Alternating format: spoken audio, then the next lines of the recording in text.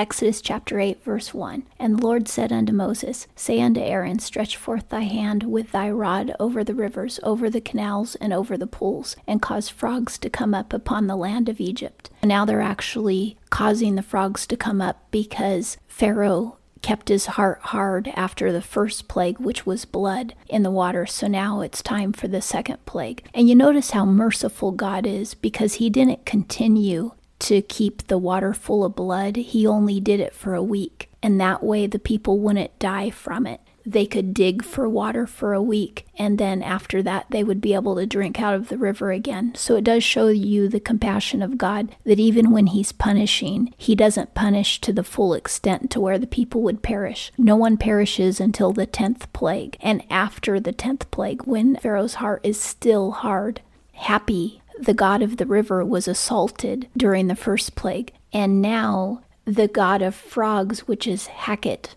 is going to be assaulted and humiliated. These are just demon gods. And so God is deconstructing the Egyptian religion, one god after another, with one plague after another. And that may explain why there were 10 plagues, is because God felt that there were 10 main gods that he wanted to utterly destroy, humiliate, and make of nothing. The anthropologists do recognize that after the people from Avaris left Egypt in the Great Migration out of Egypt, and that's who these Hebrews were, when they were gone, the Egyptian religion changed. The Bible explains why the Egyptian religion changed. It's because the real God proved that all these fake gods were fake. They had to rethink their whole religious system. 2. And Aaron stretched out his hand over the waters of Egypt, and the frogs came up and covered the land of Egypt. 3. And the magicians did in like manner with their secret arts, and brought up frogs upon the land of Egypt. The magicians have been able to imitate, but they're never able to eradicate the problem. The problem isn't that they don't have enough frogs, they have too many frogs. And all the magicians can do is make the problem worse. They made more water turn to blood. Now they're making more frogs, but they're not helping the problem at all, so their magic is worthless. 4. Then Pharaoh called for Moses and Aaron and said, Entreat the Lord that he take away the frogs from me and from my people, and I will let the people go, that they may sacrifice unto the Lord. Pharaoh is either lying or he truly feels a little bit repentant. Either way, it doesn't last. Pharaoh changes his mind and hardens his heart again. But every time Pharaoh either truly repents or fakes repentance, God does stop the plague each time. And when the Hebrews are wandering in the desert for 40 years, every time they repent of their sin, God will always stop their punishment too, instantly. God doesn't really like to punish us, even if he knows that we're doing fake repentance or our repentance is temporary. He still wants to alleviate our punishment instantly. He hates punishing us. The only reason he does it is to teach us. 5. And Moses said unto Pharaoh,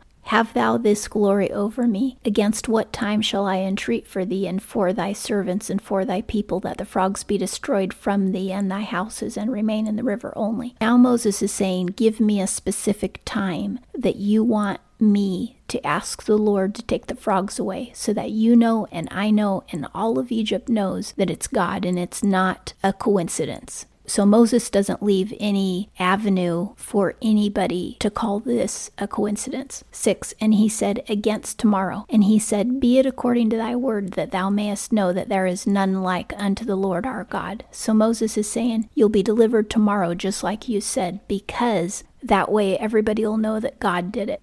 7. And the frogs shall depart from thee, and from thy houses, and from thy servants, and from thy people. They shall remain in the river only. 8. And Moses and Aaron went out from Pharaoh, and Moses cried unto the Lord concerning the frogs which he had brought upon Pharaoh. Moses is a prophet, and prophets always cry, they always mourn, and they often dress in clothes of mourning. The reason they do it is because they're crying because the people are in sin, and the people are going to die for their sins. And this is what causes a prophet to cry. Jeremiah cried. All the prophets cried. Jesus cried. All the prophets are in mourning, and that's how we know that prophets today are not real prophets. Because number one, they don't tell people to repent. They tell people that they're going to be blessed and get rich. That's not the job of a prophet. The job of a prophet is to lead people to repentance. Number 2, they always take donations. And there is not one prophet in the entire Bible, Old or New Testament, who ever took donations or money from anyone. In fact, they made public statements that they would not take money and that they had never taken money. So I'm not making that up. It's actually in Scripture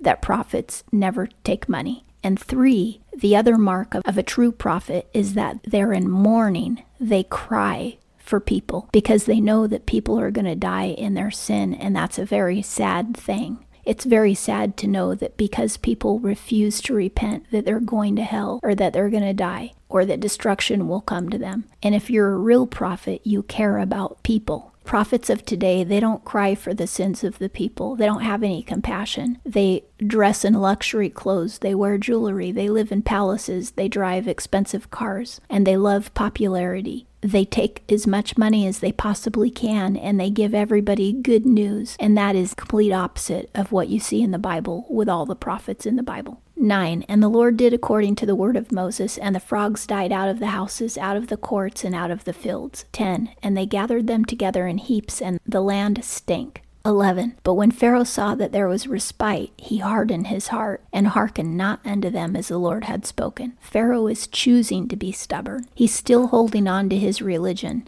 Even though God has allowed the land to stink because of all these dead frogs so that their god frog is worthless, Pharaoh still has a hard heart. 12, and the Lord said unto Moses, Say unto Aaron, Stretch out thy rod, and smite the dust of the earth, that it may become gnats throughout all the land of Egypt. Now this is the beginning of plague 3, and that is an assault to the god Khepri, Khepri, and this god is associated with the morning. It's an Egyptian god associated with the morning, because you know how when you go out in the morning for early morning walk, you see all these little gnats and flies coming to life? When the sun rises, the gnats and the flies rise as well. This god had the head of a fly. 13, and they did so, and Aaron stretched out his hand with his rod, and smote the dust of the earth, and there were gnats upon man and upon beast. All the dust of the earth became gnats throughout all the land of Egypt. And you know how annoying it is when one gnat is flying around your face, but imagine hundreds of gnats flying around your face. That's what these Egyptians were dealing with. It does say all the dust. That's not a literal truth, because it's called hyperbole, and the Bible isn't lying just because it uses hyperbole. There are other cases in the Bible where you see hyperbole. Hyperbole is when you exaggerate to make a point. Like if I say I'm starving to death, that's hyperbole. All I'm telling you is I'm hungry, and you know I'm telling you I'm hungry. You know that I'm not really starving to death, but I'm exaggerating to make a point. I'm really hungry. I'm so hungry I'm faint. But instead of saying that I'm really hungry and I'm about to drop and I'm hangry, they just say I'm starving to death. It's hyperbole. So here it says all the dust turned into gnats. Well, it probably felt like all the dust turned into gnats because they had gnats going up their nose, they had gnats in their food, they had gnats in their bed, they had gnats everywhere in their bathtub. So it probably felt like all the dust of the earth. So it's hyperbole statement. 14, and the magicians did so with their secret arts to bring forth gnats, but they could not, and there were gnats upon man and upon beast. All of the magic of the Egyptians has been worthless up to this point, and now they can't even perform their magic. And so God is showing Pharaoh that magic is worthless. No one ever benefits from magic. And here the Egyptians have benefited absolute zero from the magic of their magicians. 15, then the magicians said unto Pharaoh, This is the finger of God. So the magicians are recognizing that they're just nothing but performers, and they have no godly power whatsoever. And it's the true God who is doing all this. Pharaoh's heart was hardened, and he hearkened not unto them as the Lord had spoken. Now he's not even going to listen to his own magicians, who are now confessing the truth. 16, and the Lord said unto Moses, Rise up early in the morning, and stand before Pharaoh. Lo, he cometh forth to the water, and say unto him, Thus saith the Lord, Let my people go, that they may serve me. See how the Lord keeps giving Pharaoh all these chances to repent, which is what he's done with you and me. I lived in sin for years, but the Lord gave me 1,000 chances to repent. It wasn't like Lord struck lightning on me at the first sin. Oh, no way. He let me sin for decades before I finally repented and gave him my whole life. And that again shows you how compassionate God is. He could wipe all of us out today, but he doesn't want to. He wants to live with us forever in heaven. So he gives us every opportunity to repent because he really wants to be with us forever. 17. Else, if thou wilt not let my people go, behold, I will send swarms of flies upon thee, and upon thy servants, and upon thy people, and into thy houses. And the houses of the Egyptians shall be full of swarms of flies, and also the ground whereon they are. 18. And I will set apart in that day the land of Goshen, in which my people dwell, that no swarms of flies shall be there, to the end that thou mayest know that I am the Lord in the midst of the earth. The Lord is going to give them an extra sign. He's going to say, from this point on, none of the plagues will ever touch Goshen, where avarice is, where all the Hebrews live, and where their livestock is dwelling. None of the plagues will touch that area. 19. And I will put a division between my people and thy people. By tomorrow shall this sign be. 20. And the Lord did so, and there came grievous swarms of flies into the house of Pharaoh, and into his servants' houses, and in all the land of Egypt the land was ruined by reason of the swarms of flies. 21. And Pharaoh called for Moses and for Aaron, and said, Go ye, sacrifice to your God in the land. So this is an act of repentance. We'll see if it lasts. 22. And Moses said, It is not meet to do so, for we shall sacrifice the abomination of the Egyptians to the Lord our God. Lo, if we sacrifice the abomination of the Egyptians before their eyes, will they not stone us?